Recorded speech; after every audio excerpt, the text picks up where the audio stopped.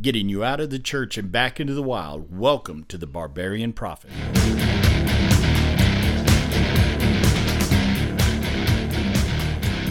Welcome, my fellow Horde members of the Christian faith, the followers of Jesus Christ. We have a special guest today. My name is Bert Eldridge, and I'll be your host, I'm reckoning. And I'm Jonathan Bergeron, and I suppose I'll be the producer today. Well, good. Jonathan, on occasion, you and I actually need to do some work in the studio, so this is where we're at. But, we're joined by a really special friend of mine today. His name is William Stover. And William Stover has been a friend of mine for, I don't know. How long have I known you, William? Like 10 years? Longer than that. Longer than how long? Yeah, it's about 14 years. Ooh, 14 years. 15, yeah. Well, one of the things that we like to do in here we like to capture people's testimonies. And, I would like William, if you would just start. You were raised in Wyoming. Yeah, Riverton, Wyoming. So, mom and dad still married? Yep, they're still married. They were married in 1970. 1970. And they're still married and still going strong. Nice.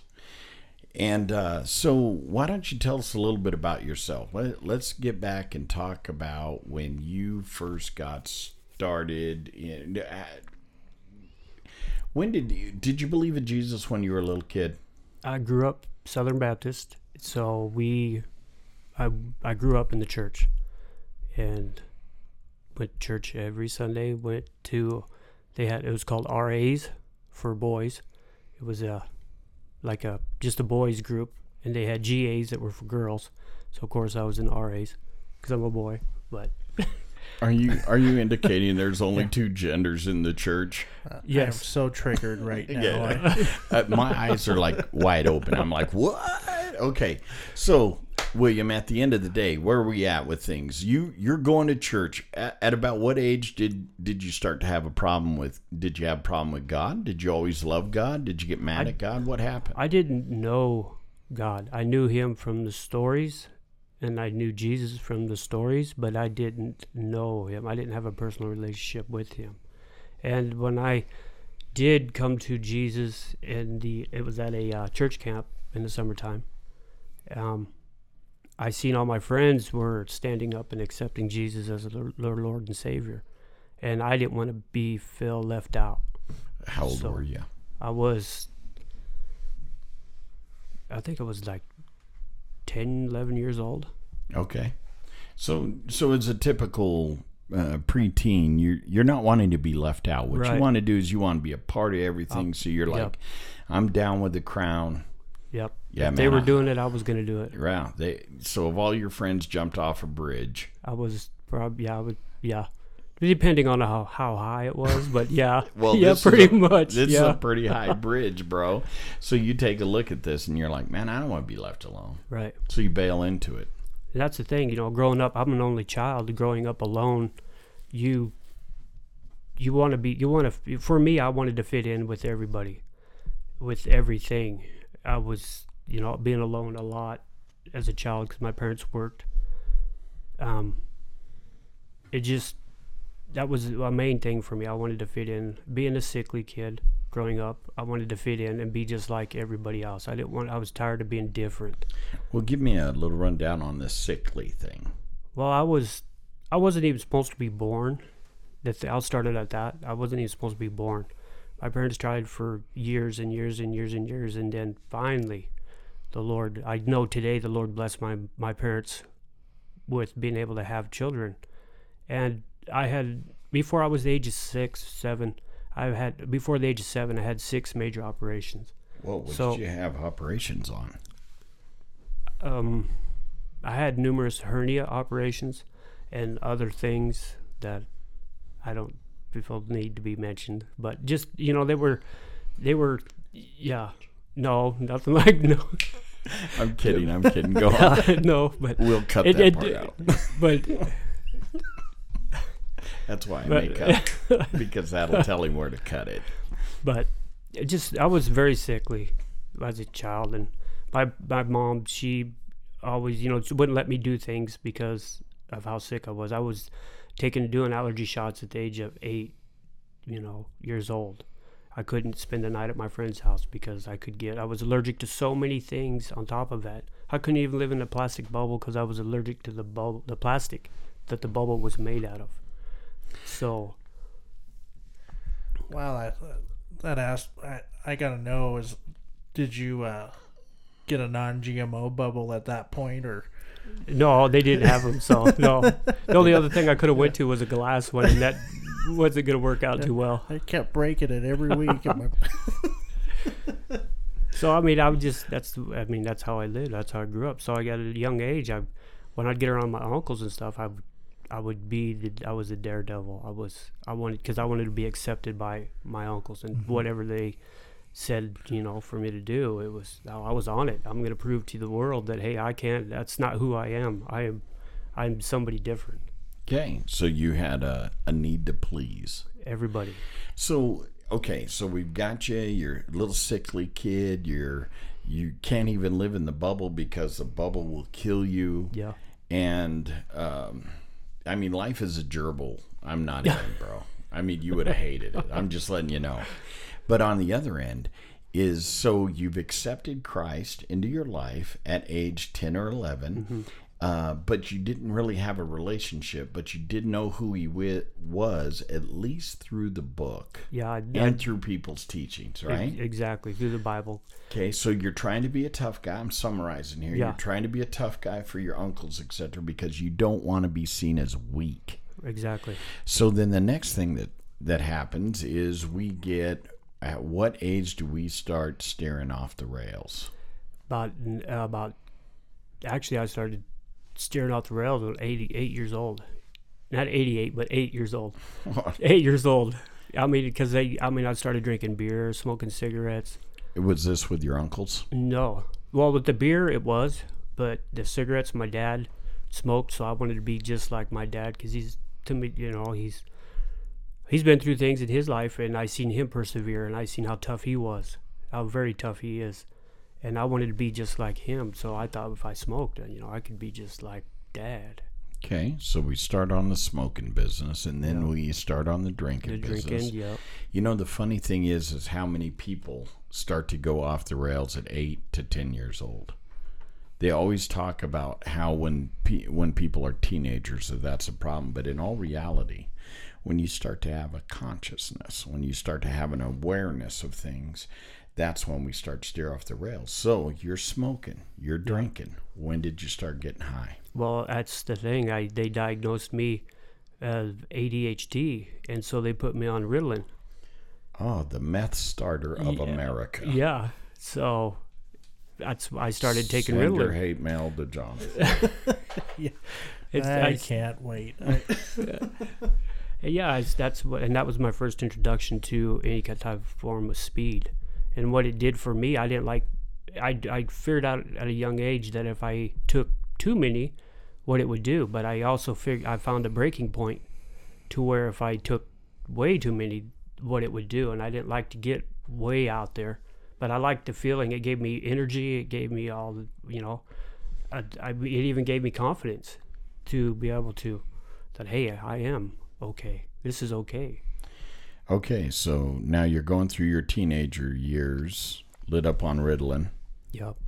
And it's given you a false sense of security. It did.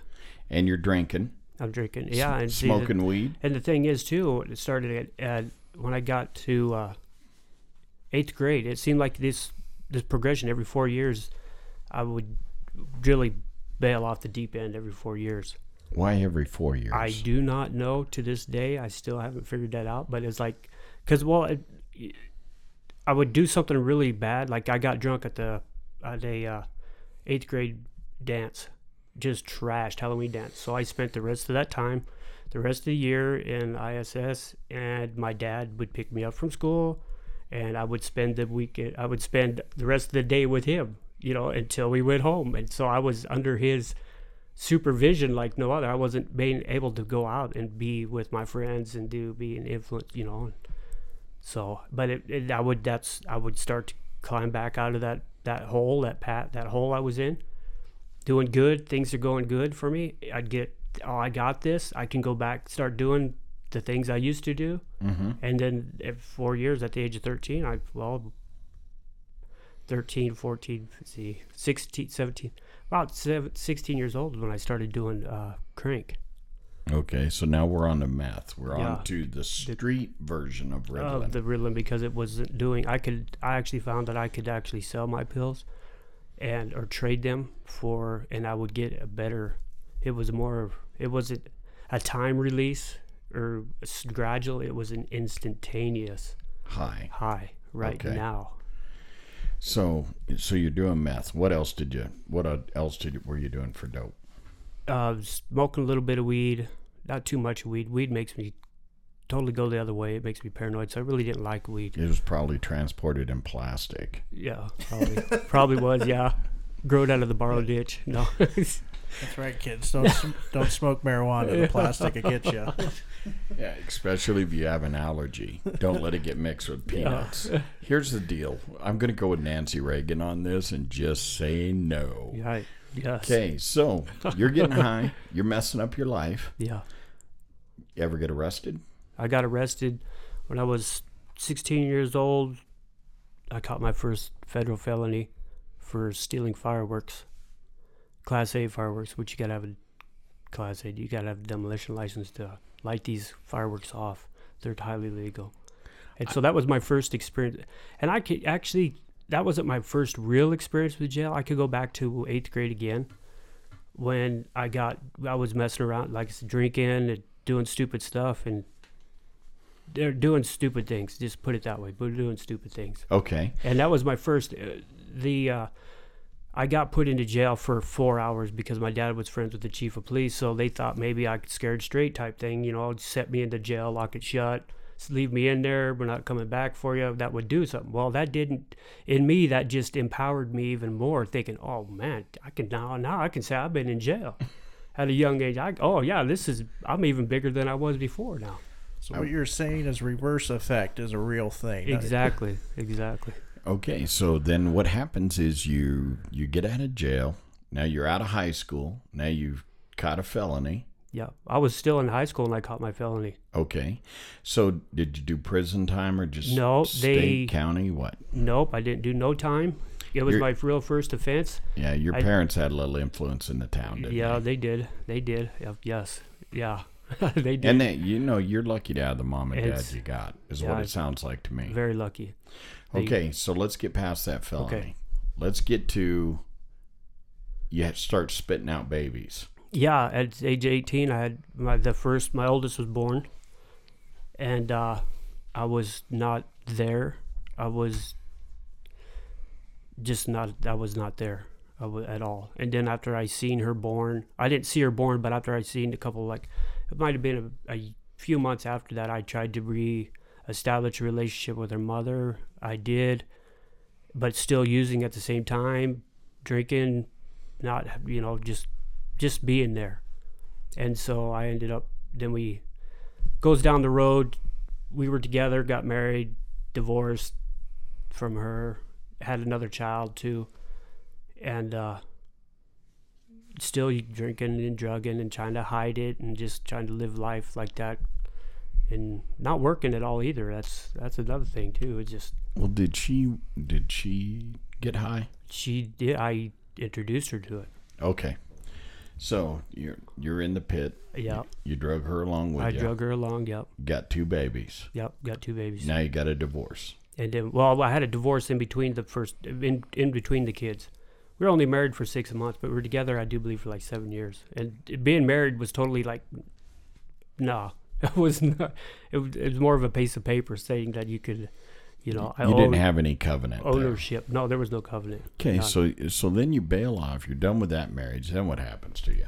And then when did you end up in Well, then what ended up happening next? Let's go to the next stage. I was getting into trouble again. Caught 2 more felonies, and they, again, because of the influence, I do believe, of my parents, and I know today the influence what Jesus had over all of my life.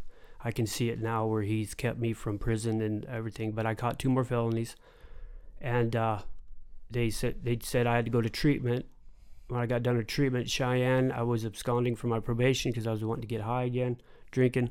So I took off, came back to Fremont County, and they arrested me there, and I did 30 days. And then they said, well, you're going to CAC in Casper, which is like a halfway house for people to readjust, to get back into the society from prison. Right. So, and I went there. I got my first real job, I would say, because of CAC, and then I met your ex-wife. Now my ex-wife. Yeah, we'll call her ex-wife number 2 because it ain't Yeah. right to mention her name. Okay. Yeah. So then you meet ex-wife number 2. Right. We'll just call her number 2. Okay. Okay. So we got number 2 here. Yeah. Is she get high? She did. Well, she didn't. She was in CAC too, and she was totally against it. And what was she in CAC for? For drugs. She went to prison for drugs. Okay. And that's where I met her at work, and I thought at the time, I'd prayed to God, because I've gotten a little closer. I knew how to pray to Jesus and knew how to and to pray to him. And don't get me wrong, through this whole time I would go into church, and relationship was getting stronger, and I thought she was God sent. I thought she was the one because I prayed to God. I said, I'm not going to look at another woman until I know you send me the right one. You're going to send me my next wife. Okay. And then we were going good. And then one New Year's Eve, some guys showed up and like, oh, you want to get, they were high. And I was like, oh, I can get high. And I knew, and see, through CAC too, I was getting high, but I was not getting high all the time. I was just periodically getting high through CAC to get through it. I kept getting extended. I ended up doing 16 months out there. Don't keep justifying it, dude. You're even trying to justify it in your face right now. It's like, well, I kept doing it because I needed to. Yeah. It helped me. It That's didn't help what you. I thought. At the time, I did believe Right. that I still needed it to function. Right. So then, okay, so you met number 2, and you decide she's the one. She's the one. We find out she's pregnant, and she proposes to me, and I'm like, yeah, let's do it. Okay. Because we were going to church at the time, and what church were you attending? Community of Hope at the time. Okay. And we had some mentors. In fact, the people that we were living, the place we were renting from, they went to Community of Hope. Okay. And so they were Community of Hope is a good church. Yes, it is. It is very good. I like it. But the thing, it was, for me, where I was at, and my wife is at the time, number 2 anyways, at the time, it was where the Lord had us there for a reason. And I know today, we were there for a reason. Okay, so you got the people there that are mentoring you. Mentoring, yes. That's what I'm trying to get out. All right. So you mentored with these folks. They were trying to teach you how to live clean and sober. Godly life. And live a reasonable marriage life. Yes. But when you have drugs added into that, because of me, because I knew once I got started on drugs again, there was no stopping. I knew I wasn't going to stop until I was done. Okay, so you guys, did you quit getting high? For a minute. How long were you clean and sober? That time, maybe a couple months.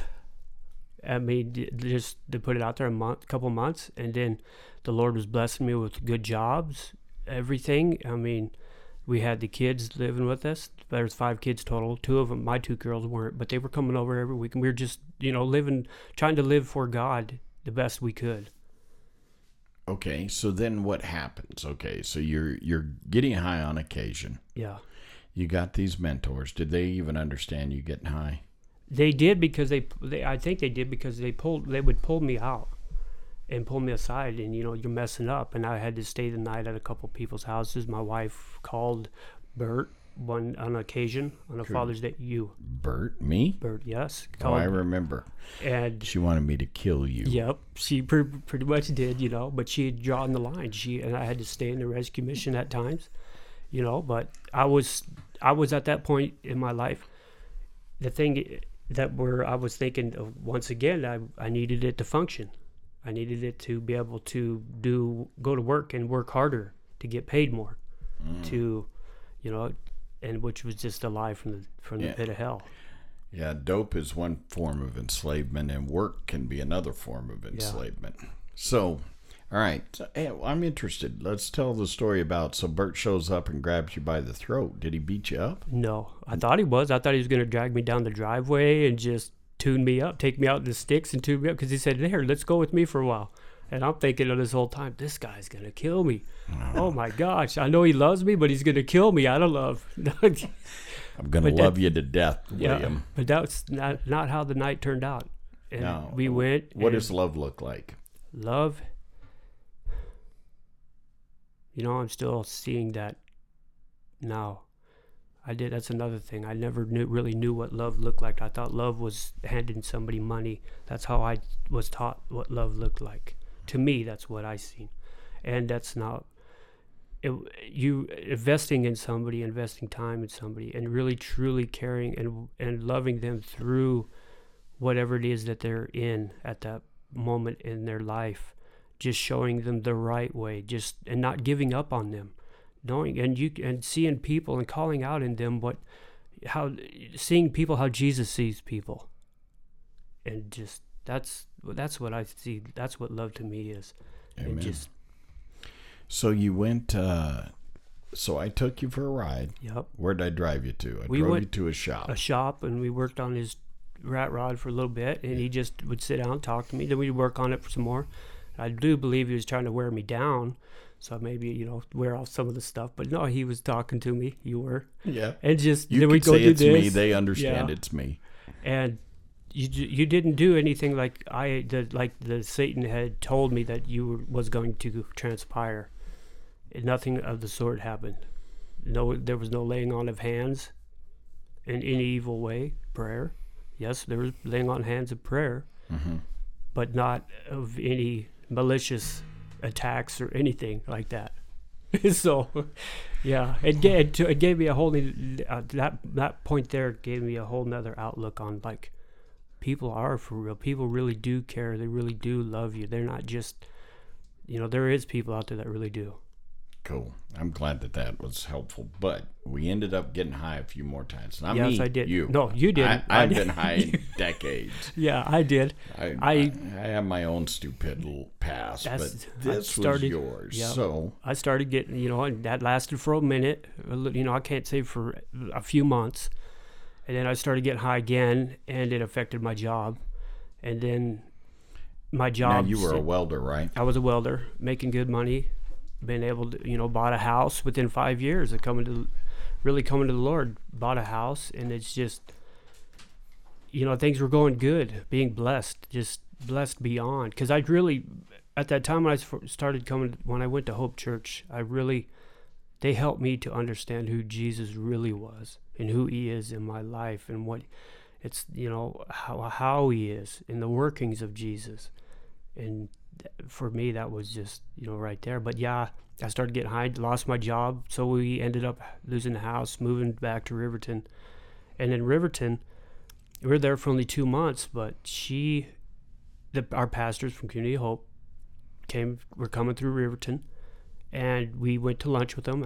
And I didn't realize it at the time, but when I went back to work after lunch, and I flat out told them that I wasn't done. I know I'm sinning, I'm not doing right, but I wasn't. And like I said, once I knew, started again doing drugs, I wasn't going to quit until I was done.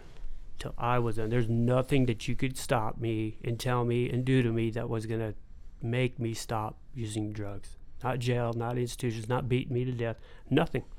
There was nothing, because I had it instilled in me. I had been so blinded by Satan that I needed this to survive, to live. So, and I got what the thing is she left. I get a phone call, and I'm at work, and it's been a couple hours after lunch, and she's all, well, I took it's me and my the youngest boy, my youngest son, that we had together, my second wife and I had together, and we're on our way to Casper. We're getting help. And I'm thinking, okay. And the first words pretty much out of my mouth that night after because I told her, I said, I'm working. I can't deal with this right now. I'm working. Mm-hmm. And so after work, I said, where's the rest of the stuff? I asked her that. I said, where's the rest of the stuff? Because my mind was still focused. Oh, I got to get rid of this stuff. Yeah. Focused on the dope. On the dope. And so she told me I was there for another 2 weeks, but during that time, I was getting more. The Lord was starting to work on me because I couldn't live without her. I thought I couldn't live without her, but it was truly I couldn't live without him, and how separated I had gotten, because I turned my life over to him before that, truly giving him my life. I thought I did, anyways, in the way that I could understand it. Right. So eventually, bing, bang, boom, you end up in Casper at the Wyoming Central Rescue Mission. Rescue Mission, yep, for the first time. And you decide you're going to go through the program, which is discipleship program. Yeah, and that's the first time. Okay. I was there. And my wife went through it too, and she had the kids with her in the women's center, and I was in the men's side. Right. And we came out of that doing good, and things were going good again, and then here I am thinking I got the bull by the horns. I got life handled. Like, oh, I can do this. I could do this. And I go to Riverton to visit one evening, and I run into some drugs. And so I got this, thinking, being deceived, I can do it. Well, I did it, and I was just on that downward spiral again, just right back into it. So then you guys spent a few more years out of control. Out of control, yeah. At least six, Six 7, more 8, years. at least. Yeah. And I kind of lose contact with you there for a little bit, but you just stay getting high. Your marriage is constantly exploding, imploding, working for a day, bad for 3 months. Yeah, yep. So exactly. Then, and you got a kid going with you all of the time with this, right? Yeah. Yep. Our youngest. We're good. That's just every time you hear a bell ring, an angel gets his wings. So let's bounce on. Now, so you end up back at the rescue mission. This is it was Father's Day of 2017. Okay. So or 2018, excuse me. Yeah. 2018, Father's Day. And you end up back down there. Now, this is where you started to make a change. Yeah. That's the Lord. I was laying on the floor at the mission in the dining hall that evening, and earlier that day I had drinking a little bit of beer and done some more meth, but I never in my entire life was convicted on the level that, for me, I've never been convicted before on this level that I was convicted. I don't cry at anything hardly, and I was just sobbed like a baby, just crying and just telling the Lord that that's it, I'm done. I mean, at that moment, I was done. I was done with life. I was done with everything that had held me captive. And from that moment on, I told the Lord, I said, I lay down everything. If whatever it's going to take for me to follow you the rest of my life, I lay it down right now. And that, if that includes my family, friends, possessions, everything, I was no longer willing to pick anything back up and from my past and try to make it work and fit into what God had for me. I was done. I laid everything down, and I truly gave myself to Him 100% that night. 100%. All right. So now you've given yourself to Christ, and then you start into the discipleship program. Yeah. And Dave Matthews is the one that's ahead of that, correct? Correct. So give me a quick rundown on how the discipleship program works. You stay there on campus. I like to call it campus, I guess, but you stay there, and during the mornings you are in the Word. You're in the Word pretty much all day, actually, but in the mornings it's set up as a classroom deal where you learn forgiveness, a lot of forgiveness, being able to forgive others and to forgive yourself, and a lot of repenting and just getting acquainted with the Word, or reacquainted with the Word, and the love of Jesus and who He really is and what He has really done for us. and how to live. And it helps you go to, there's 3 phases. There's phase 1, and it's like the milk. And then you go to phase 2, and that's like the meat and the potatoes. And each phase is 4 months long. And so, and then you just learn to live life on Jesus' terms, not on, for me, William's terms, on Jesus' terms, and how. And that's what it's about. Cool. And here I'm in phase 3 now, in August, getting ready to graduate the phase 3 of the discipleship program. I've obtained work. I've learned how to live soberly and live godly, and to live, and every day is a challenge, is a process, but be able to live how Jesus wants me to live in society. But you're also not living in the mission anymore. No, I have a place of my own too now. And so, and that's the thing, at phase 3, you transition out of the housing and into a secure environment, into society, back out into society. And but you still can go back there, and you're still affiliated with them, you still talk to them, you still, the services are still all there, but they just want you to be able to transition out, so you can, it's for people, so you can learn to live life soberly. Absolutely. And I know that you've developed a whole new line of friends. And there's a lot of friends from my past, but at the same token, I'm from the church. From the church. I let go of all my friends that are from the other side of the tracks, I should say. Maybe that's not a correct terminology. I don't care. Oh, it's all good. But I let go of all them friends. When I said, the one thing we are here is not politically correct, so you're good. But yeah, you let all those friends go. I let them all go, and I see them in the passing, but that's all it is in the passing. Excuse me, until the Lord tells me and releases me to be able to talk to them.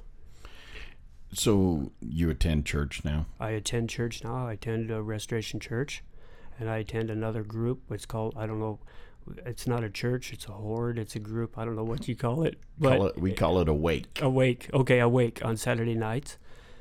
And well, what's the difference between Awake and Restoration? Awake is, to me,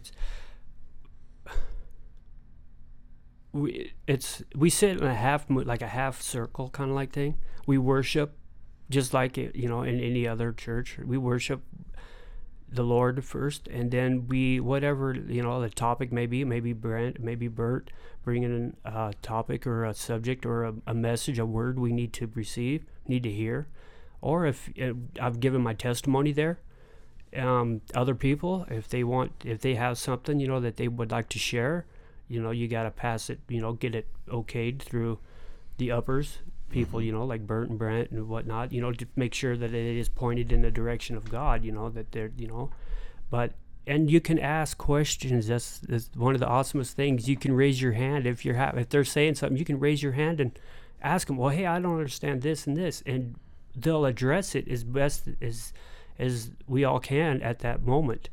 And it's like a Bible study, but it's not. It's just something totally different that I've never seen before, never heard of before. It's just awesome. We're a family, and we actually care.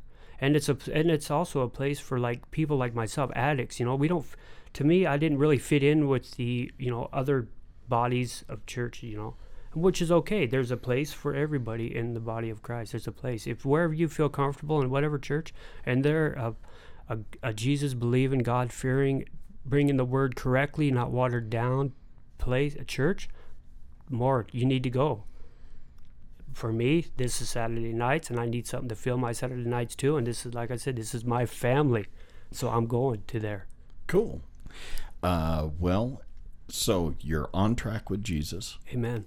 And you ended up divorced from number 2. Yep, got divorced. Because she has her path and you have yours. I have my path, and I kept trying to drag her with me, but it's not up to us. It's not up to us. She's got to make a choice. Yep. Amen. She's got to make a choice. You spend time with your kids? With my kids. I have 5 kids, 4 grandkids. How's your relationship with mom and dad now? Excellent. And what are we going to do?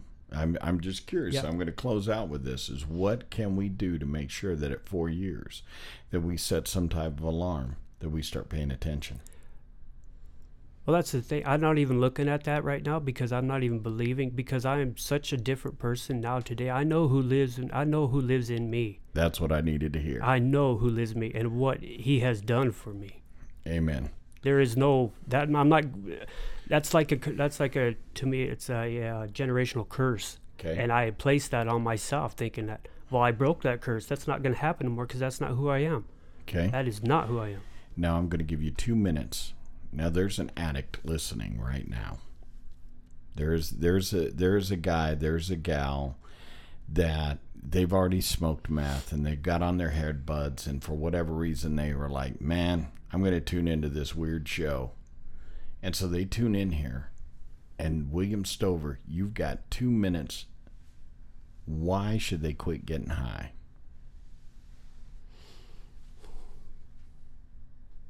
Why is she?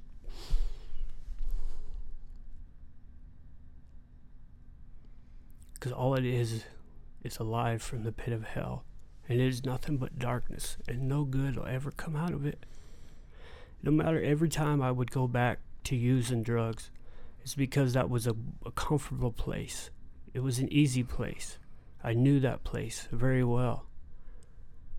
But on the other side, in the light, not being in the darkness, loving myself, loving other people, and knowing that Jesus, no matter what we do, and that's it, you can always turn to Jesus, and he is always standing there with open arms, wanting you to come to a life that is so much better. That it's not easy, but it is so much better. It's freeing. Being free, I never understood what the word free was, but I am free today because I have Jesus living in me, and he loves you no matter what you've done, no matter where you've been. There's nothing that you can ever do that could ever change him, his mind, and change him from not loving you. And that's, I no longer live in darkness. I live in the light. There's darkness around me, but I am the light that walks into the darkness because of who lives in me. And to see the smiles, true smiles, and people truly care. Amen. William, thank you. Thank you. That was a good one. Yeah. Absolutely. I don't think that you realize the impact you're having on people right now. And that whole session is just you sharing. You're going to make an impact on people's lives we're never going to meet. But when they change, when you get to heaven, there's going to be somebody shaking your hand over that last 2 minutes and saying thank you. So mom and dad, you got a kid out there struggling. Why don't you just take a couple of minutes? And number one, never stop praying for them. Never stop loving them. But when you love them, that also means healthy boundaries. Yes. And the other, don't enable. We have healthy boundaries. But on the other end, don't be afraid to let them listen to this show. Say, hey, I want you to hear a guy. And even if they don't want to listen to the whole 30 minutes, 35 minutes, get them dialed into that last couple of minutes, because that is what changes lives. Because we overcome by the blood of the Lamb. Amen. And the word of our testimony. And that is why this show is so about capturing the right testimonies for people living in the wild. So I'm your host, Bert Eldridge. I'm Jonathan Bergeron, your producer. And thank you, William, for being our guest today. Thank you for having me.